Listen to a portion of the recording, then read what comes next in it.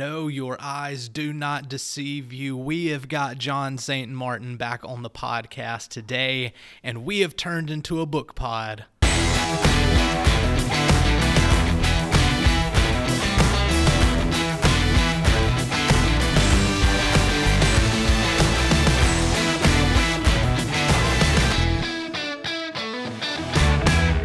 We have a new feature on the 5 Points Church Planting podcast.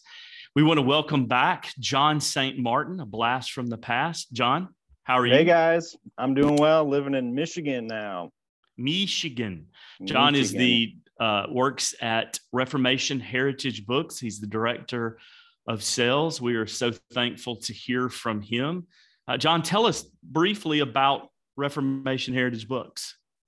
Sure, yeah. So Reformation Heritage Books was founded almost 30 years ago by Dr. Joel Beeke.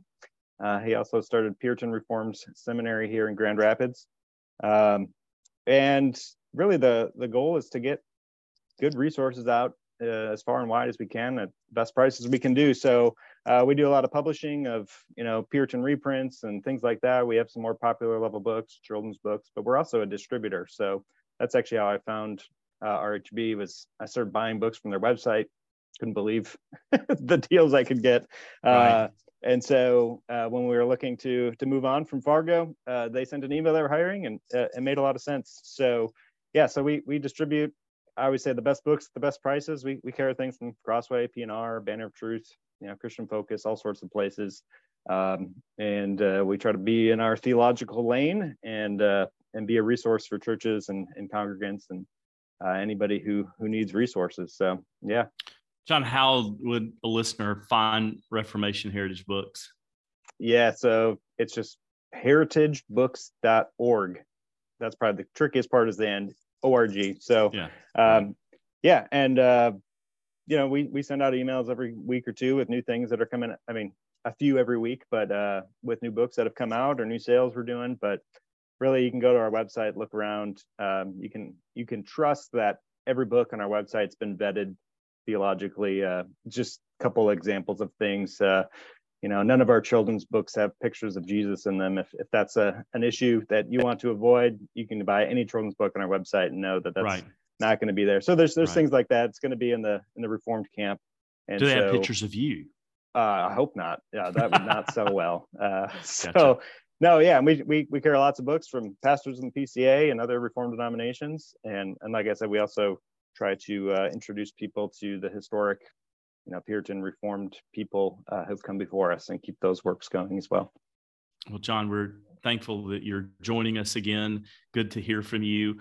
So one of the things that we're going to do on a regular basis is talk about books from the past and from the present that are helpful for church planters. We know on the 5 Points Church Planting podcast that we have a lot of listeners who are not church planters. They are pastors in the church. And so we want to be a help to you as well. So we hope this segment will be beneficial. So John, you've told me that in light of the 5 points that you have 5 books. So tell us what you have for us today.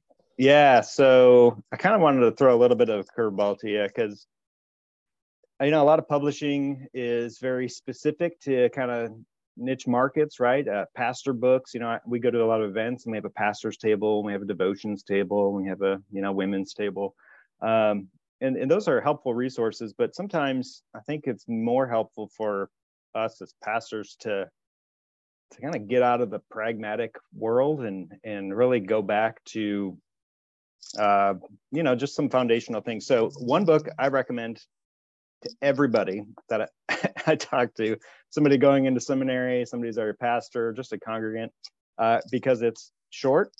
It's one from the past. It's one that I read regularly when I was planting in Fargo. It's called, it's got 2 names. So Do You Pray, or A Call to Prayer by J.C. Ryle. This edition here from Evangelical Press, I think it's $4 or $5. It's 67 pages long.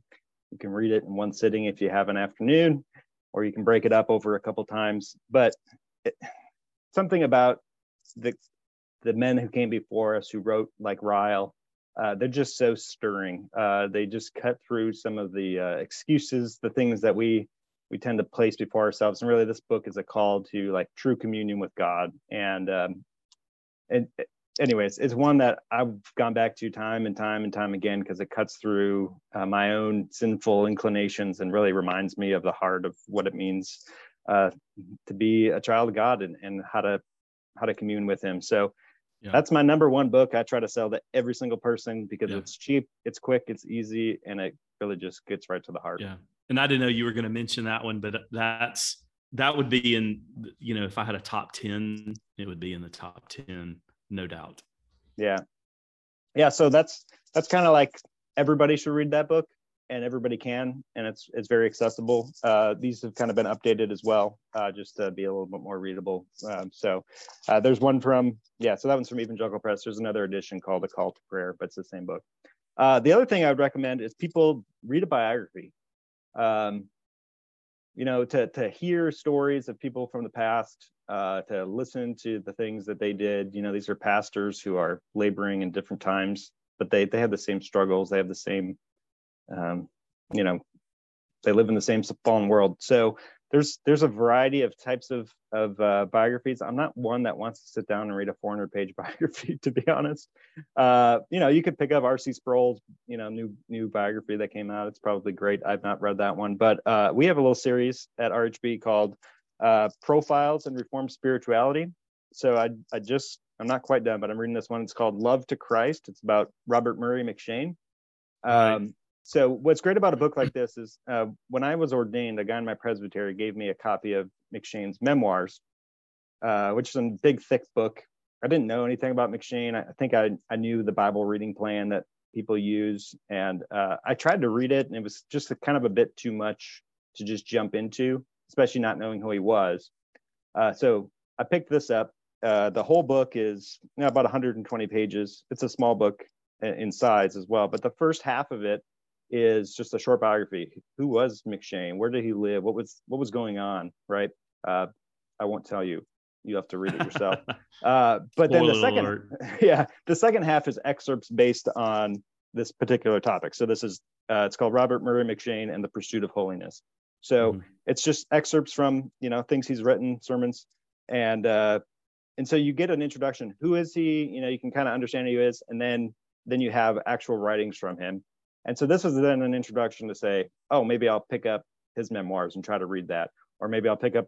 We have another one just about Dundee where he served, and so it's a little bigger book, and it's just more in depth about his time there. So whatever biography you're interested in, there's a lot of great series out there, but I really think reading somebody else's story, hearing how God was at work at different times and places can just be a great encouragement to kind of get you out of your moment and encourage you by seeing the faithfulness of God through the work of other men before us.